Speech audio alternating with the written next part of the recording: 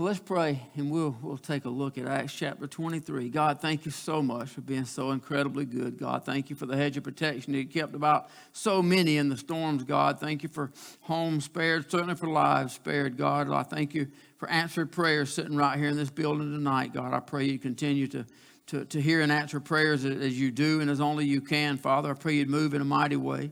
Lord, I pray you'd move in this place tonight. I pray that you'd speak to us, God. I pray you'd help us to learn something from your word. And we pray most of all that you would be pleased with everything we do. We love you, God. You've been good to us. Lord, we thank you and we praise you in Jesus' name.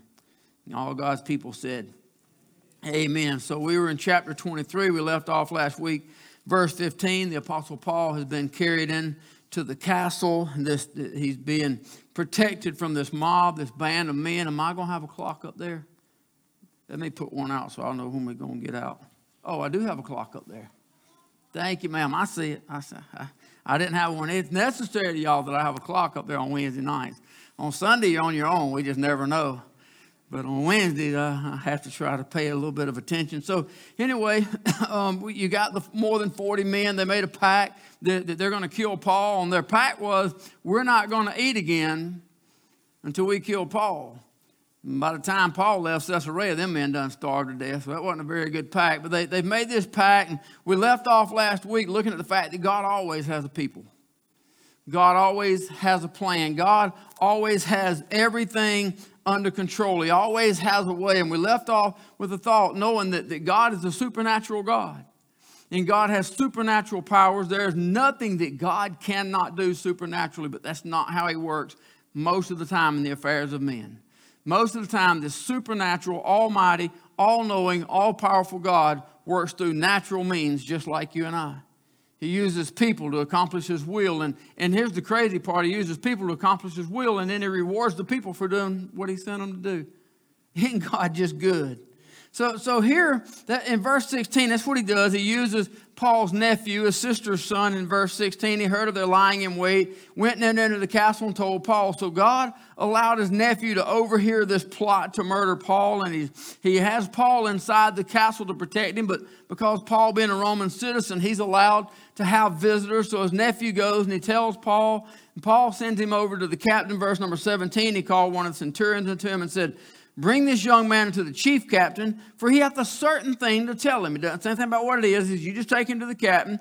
And I was thinking about this today as I was looking at the events of how this works out and how it's easy for us to look at a story like this and see how God is always working behind the scenes. See how all these people devise this plan, and they think they have a secret plan, and they're going to have the captain bring Paul, and they're going to ambush and kill him. And it seems like they got a plan, but God is always working behind the scene.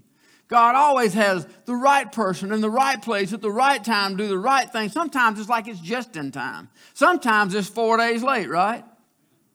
But 4 days late is right on time, according to God's economy. And we look into the Word of God and we see, even in the 4 days late, and even in this, that how God showed up, it's like God shows up just in time in theirs, and he's always working in the background. He's always working to make things come out good. He's always working, even though he may be in a storm right now, even though he may be in a situation right now, God is working everything out. And we look at that and we see that in the Word of God. But then we look at our own problems and our own troubles and our own trials and our own situations, and we forget that God's doing the same thing to us.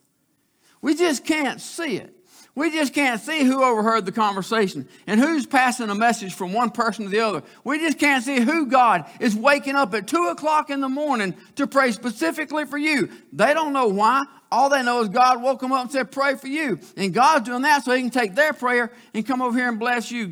We're no different. Tim just talked about it. The same God of 2019 was the same God in 2020. This is the same God in 2023. This is the same God of Paul. This is the same God of Michelle. This is the same God of every problem that we have, every need that we face. He's the same God. And if he's working behind the scenes for them, he's working behind the scenes for us. Well, I certainly enjoyed that. It was a thought I had, and I got some thoughts that I just have to rest assured that God's working behind the scene, right? Verse number 18, it says he took him, brought him to the chief captain, and said, Paul, the prisoner, called me unto him, and prayed me to bring this young man unto thee, who hath something to say unto thee. And the chief captain took him by the hand and went with him aside privately and asked him, what is it thou hast to tell me? That's kind of surprising to me that the captain takes this young man and goes off to the side right here. And it's not just, well, what is it? What do you want to say? Or look at him as a boy. He calls him over. But I'm honestly thinking this might be the captain maybe trying to kiss up a little bit to Paul. Remember, the captain's still in trouble, right?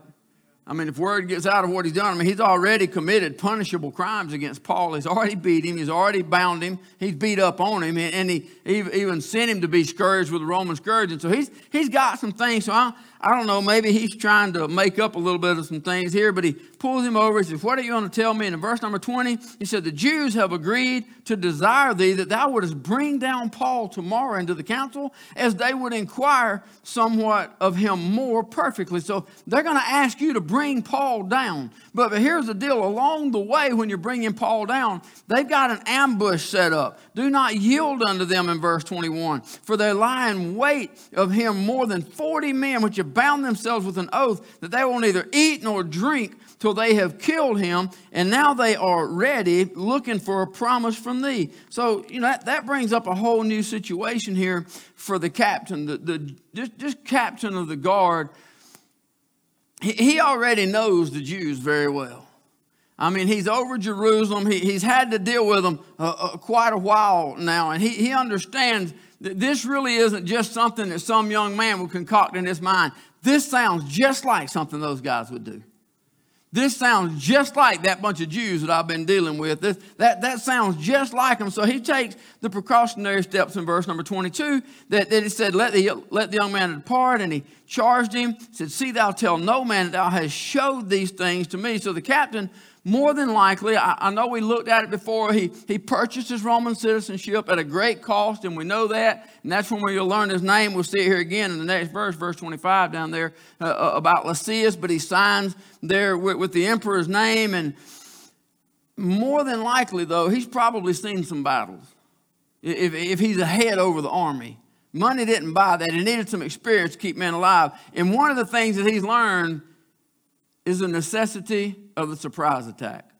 He understands the need for surprise. And what he learned is that his enemy had a surprise.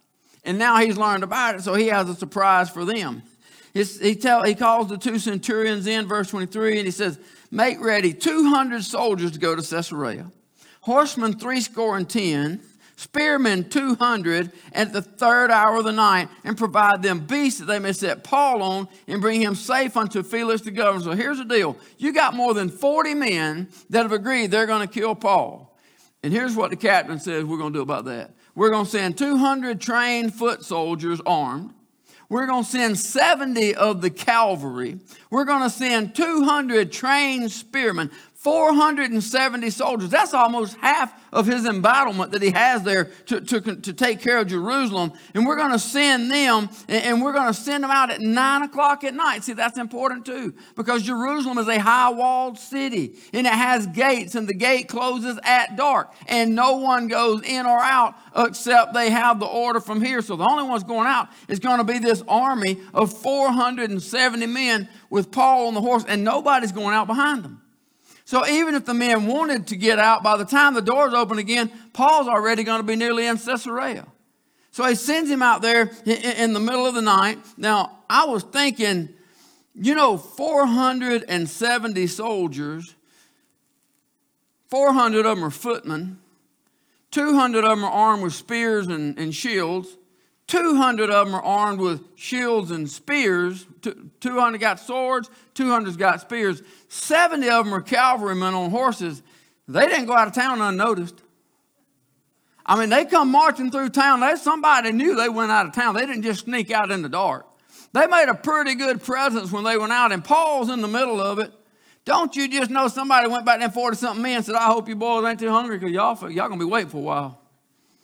If y'all saw what I just saw, if you ain't going to eat or drink, you better hope you got a storage tank like a camel, because they just took him out. So they go out, and I was looking at all the things that that God uses right here for Paul. Now, Paul, remember, he was sent back to Jerusalem. The Holy Spirit told him, when you go back, you're going to be bound. He went back knowing that he's going to be bound. He don't know what's going to happen, but he knows he's going back, that he's got to preach the gospel at Jerusalem, and then he's got to preach the gospel at Rome. God's told him that. He knows he's going to do those things.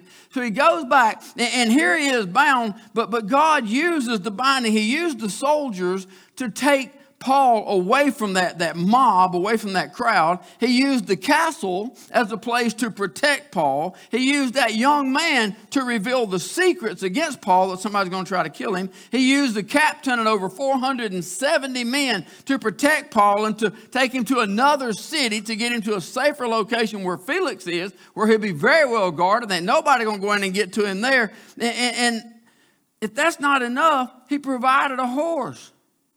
Paul's had to walk everywhere he's been. Other than ships, and with his success on ships, I can understand why he walks a lot. Right?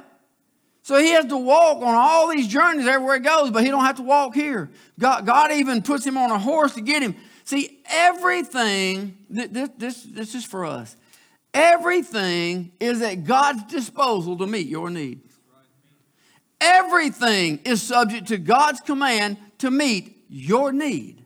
There is nothing, nobody, no thing, nothing that God cannot use to take care of whatever your problem is.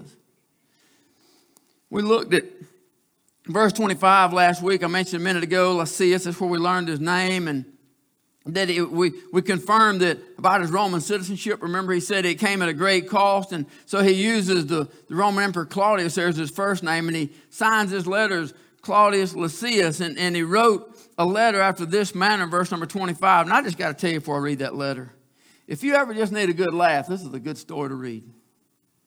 If you ever just want to find something comical in the Bible to read, something will just kind of crack you up to read it, this is a really good spot to read.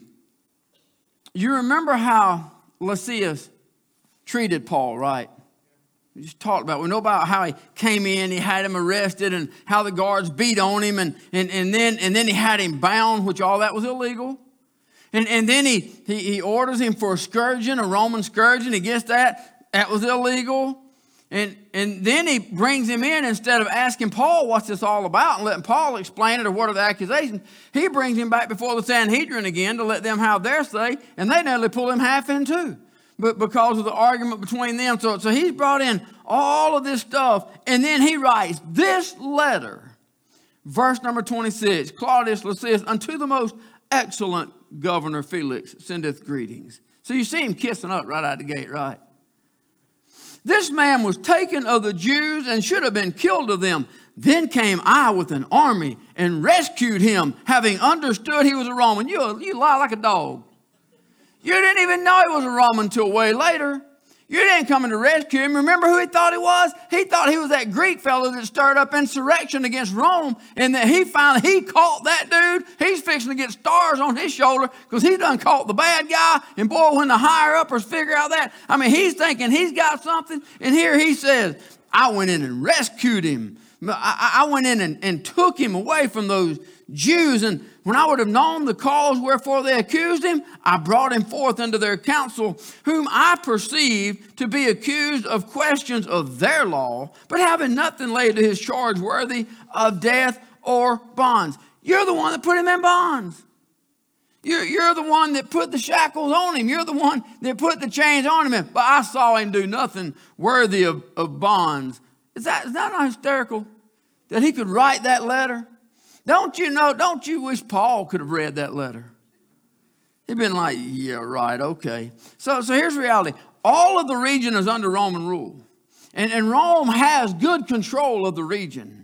Roman has good authority in every city. Roman has everyone else pretty much at bay. They only have two birds under the saddle. One is Judea and the other one is Jerusalem. The two capital cities of the Jewish people, where you still got that Jewish culture. You still got those that are hanging on to the law. That's where those people still live. So there's still a lot of volatile situations in Jerusalem and Judea. That's the hardest two places that Rome still has to deal with there. So he's saying that man, I'm a hero. I've come in and I've taken this Roman right out, in Jerusalem where all the riot was in the street, and you know how harsh things are there. And I come in and I rescued him from the grasp of these Jews. And now I find out that really all it was about in the first place was just some Jewish squabble. So I'm sending him over to you. In verse number 30, it was told how the Jews laid wait for a man. I sent straightway to thee and gave commandment to his accusers also to say before thee what they had against him. Farewell. It says that he told his accusers, the ones that wanted to kill him, that if you're going to do anything, you got to go see Felix and you got to bring your accusations to him. Can somebody tell me where that verse is at? Because it got left out of my King James Bible. Did anybody read that one?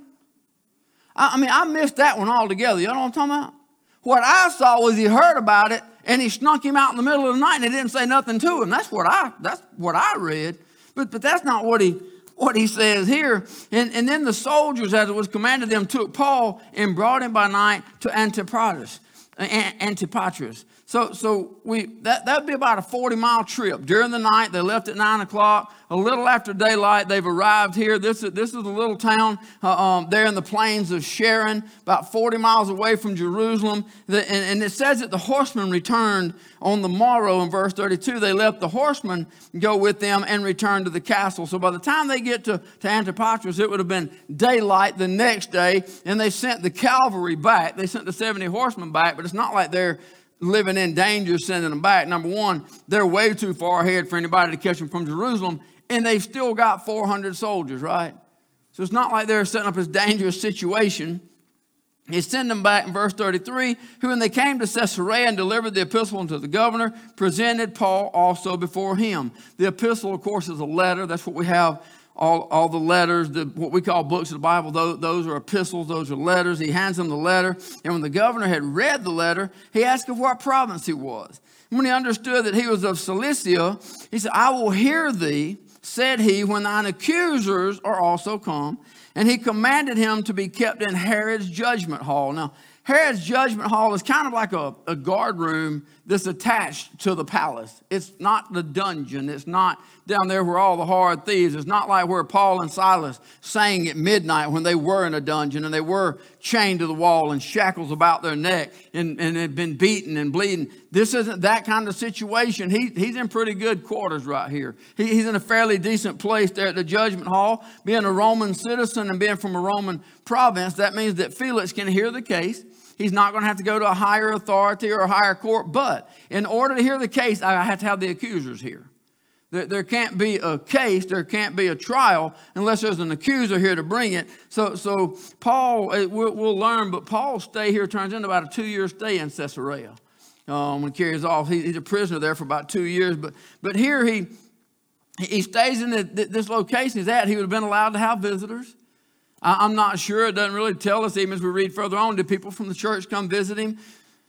I don't know whatever happened to James and them. I guess they just gave up. They're the ones that got him into this mess in the first place when they sent him into the temple back then. But it doesn't say who does. Well, some of the friends we'll see later on as we study. But he's allowed to have some visitors here. And the Sanhedrin, it goes on to tell us in our story that the Sanhedrin, they come and they bring their accusations. They one of the things that stands out that is always, always, always the same. This Jewish religious crowd, y'all notice they always have somebody else do their dirty work?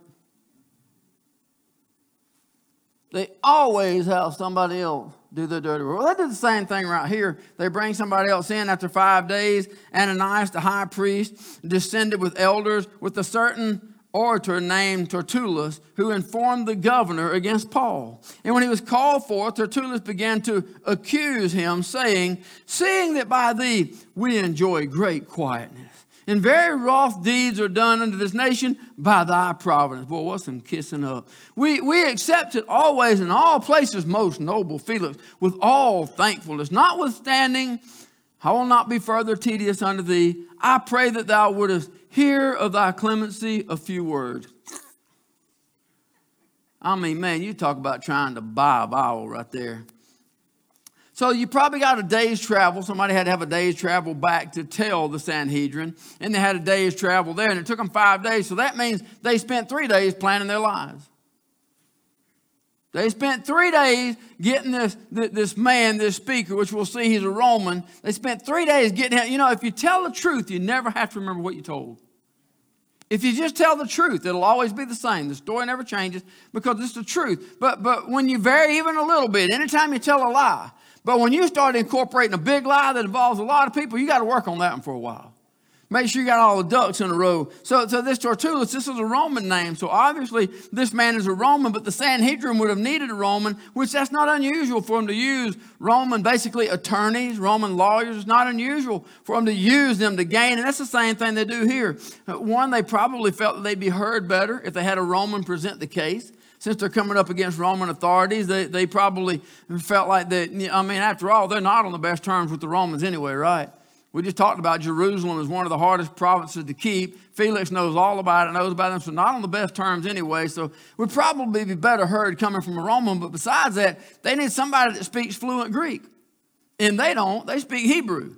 So they need somebody that speaks fluently. But also, they're not really all that versed on Roman culture and Roman law. They're more caught up in their own Jewish ways. They're not really that versed or that updated there on Roman customs. And what they don't want to do because of their lack of knowledge is allow this man Paul to slip away with some mishap on their part. So they take 3 days to take this Roman and teach their lies and what they want them to say. And they bring them in. They have their attorney. They have their lies. They have their plan. They're very well prepared for this as they come in. And their very first step, what we see is them kissing up to the governor, trying to get over on his good side. And they're paying him all of these compliments and all this stuff about how good and how he treats them and how we do so well because of thee. Listen, they know what we know. They know that's a lie. Felix is ruthless, selfish, couldn't care less about anybody else. He's not this giant angel that they try to act like they're making him out to be. They're not worried about the truth. They're not worried about justice. They're worried about getting what they want. That's all that matters. What we want is Paul dead. Same with Jesus. All we want is what we want. So their first charge, they come in, and this first charge here in verse 5, this is a straight up lie. Paul didn't start the riot. The Jews started the riot. But nonetheless, it's a very serious accusation. We've already looked at the fact that according to Roman law, it is against the law to start a riot, an uprising in the streets. And whoever it is that starts that uprising, it is punishable by death. So this first accusation says, we have found this man a pestilent fellow, a mover of sedition among all the Jews throughout the world, a ringleader of the sect of the Nazarenes. See, that puts Paul in a very dangerous situation because that word that they use there for pestilence, that's the same word that means a plague.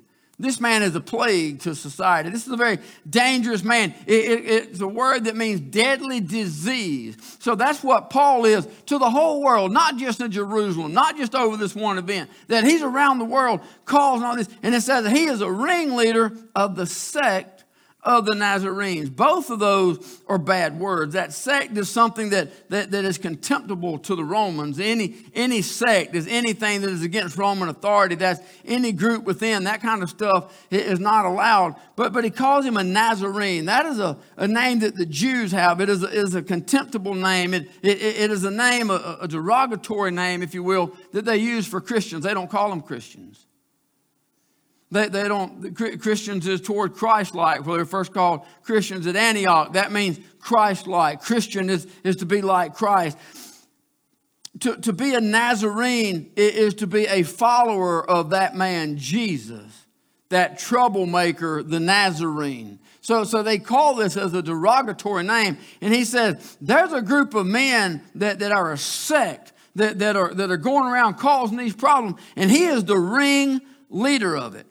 We see their position a lot of times when you're looking at really anything to do with the Jews. You see their position as it comes to Jesus, and when they call him the Nazarene or Jesus of Nazareth. John chapter 1 verse 45, Jesus is bringing his disciples together. He's calling his disciples, but it says that Philip findeth Nathanael and saith to him, we have found him of whom Moses in the law and the prophets did write, Jesus of Nazareth, the son of Joseph. Nathanael, this is Jew, said unto him, can there any good thing come out of Nazareth? Philip said, come and see.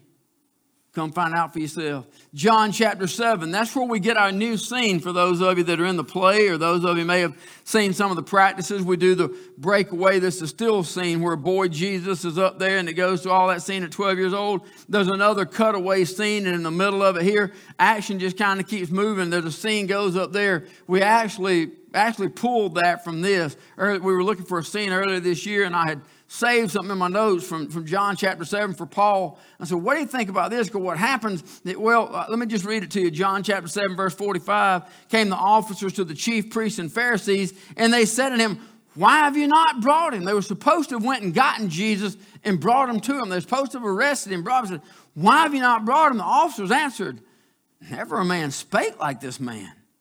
They answered the Pharisees and said, are ye also deceived? Have any of the rulers of the Pharisees believed on him? But this people who knoweth not the law are cursed. Nicodemus saith unto them, he that came to Jesus by night being one of them, he said, doth our law judge any man before it hear him, and know what he doeth? They answered and said to him, art thou also of Galilee?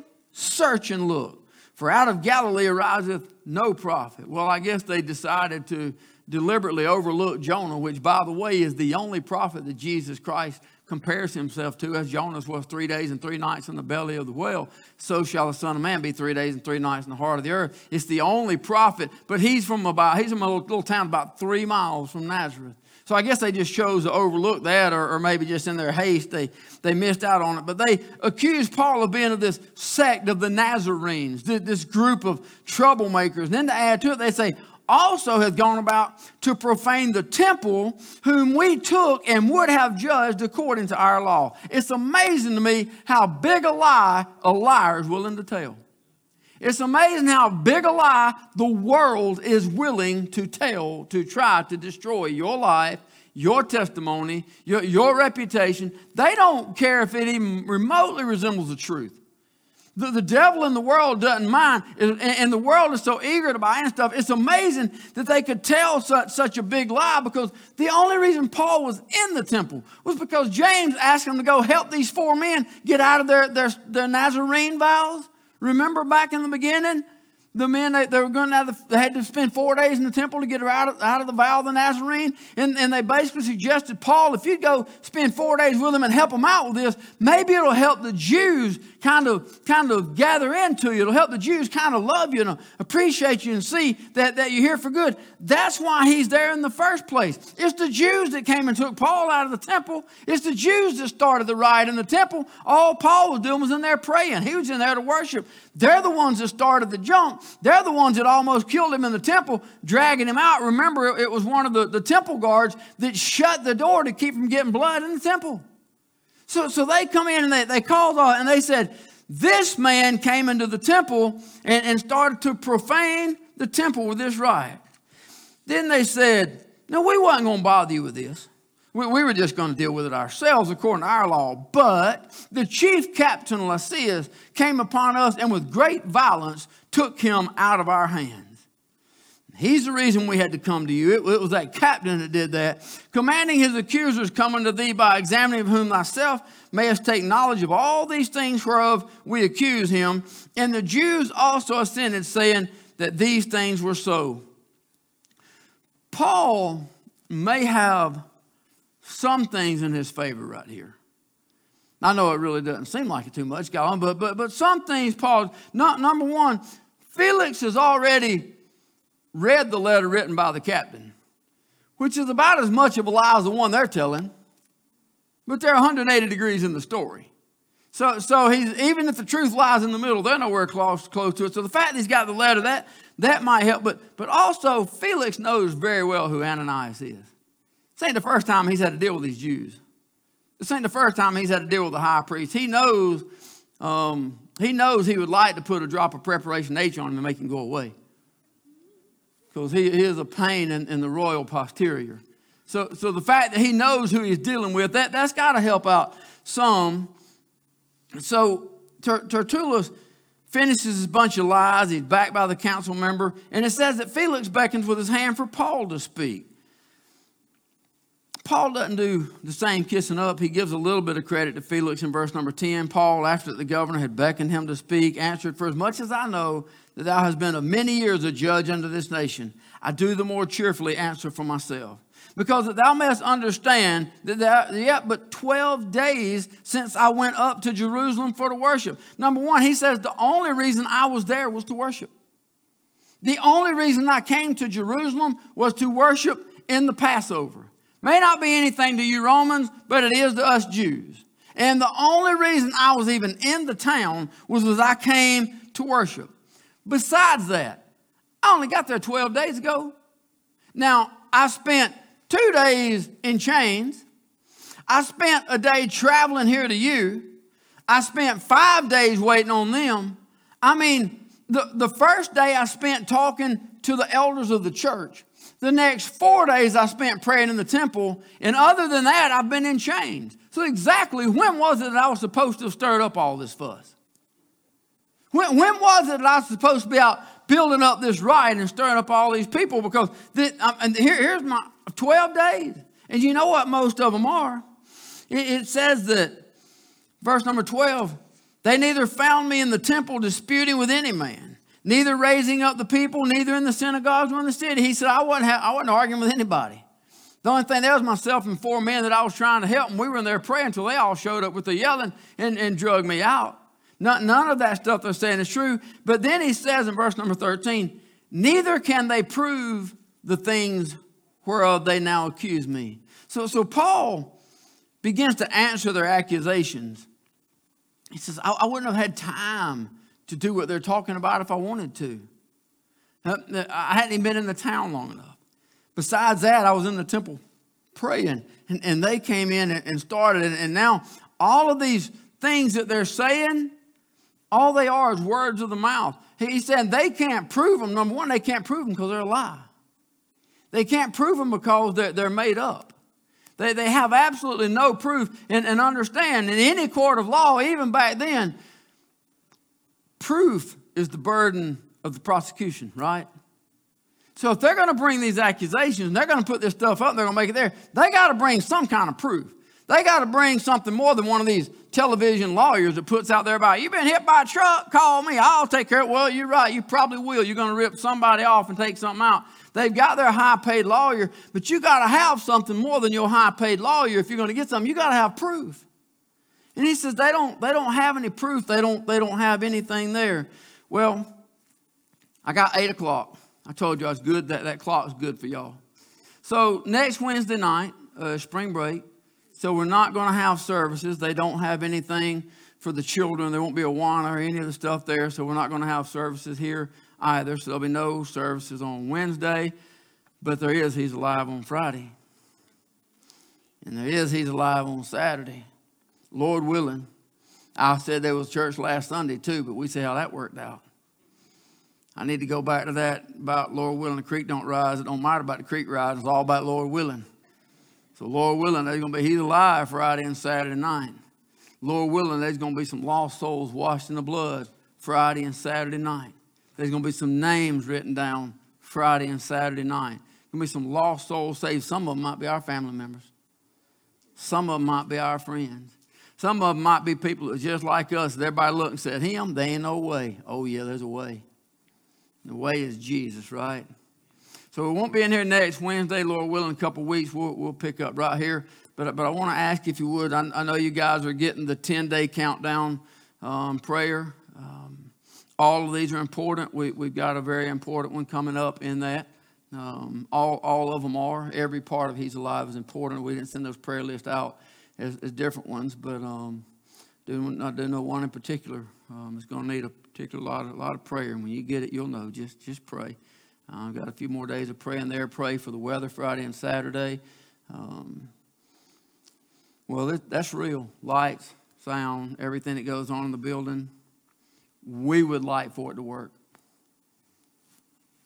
I know God has His plan, but we would like for it to work. We would love for the microphones to function. We would love for the sound system to operate and all the spotlights to come on cue. We would love for things to go right. I will add this, and I'll pray, because now I'm late. I'm 2 minutes past. If every light works and every line is spoken and every part is acted to perfection and we don't pray and it's not anointed, it's sounding brass and tinkling cymbals. It all boils down to, will God's people pray? So I want you to pray for an anointing on this place for this weekend. God, thank you so much for being so good. Thank you for even allowing us to serve you. Thank you, God, that you would even entrust a people like us with something like He's Alive, God, that you would anoint us and show up time and time again, year in and year out, and anoint us for your purpose, God, that you might receive glory and that the kingdom might be added to. Father, I pray a special anointing on this place, God. I pray you'd anoint it for the entire weekend, God. I pray your presence would just surround this parking lot, Lord. I pray for people driving by on North Davis and Hammett Road. I pray that your presence is so thick and so strong they feel it when they ride by, God. I pray if they got something bad on the radio, they'd change it because of the presence of the Holy Spirit around this campus, God. I pray for everybody in this room, God, as we walk out. I pray you'd anoint us. I pray you'd make us usable vessels. Use us, God. Use us on our way home tonight. Use us in our workplaces tomorrow. Use us, God, that somebody could see Christ in us and see a light in this dark world. You've been good to us, Father. We just want people to see the light that you've put in us. We love you. We thank you and we praise you in Jesus' name. God's people said, amen. Love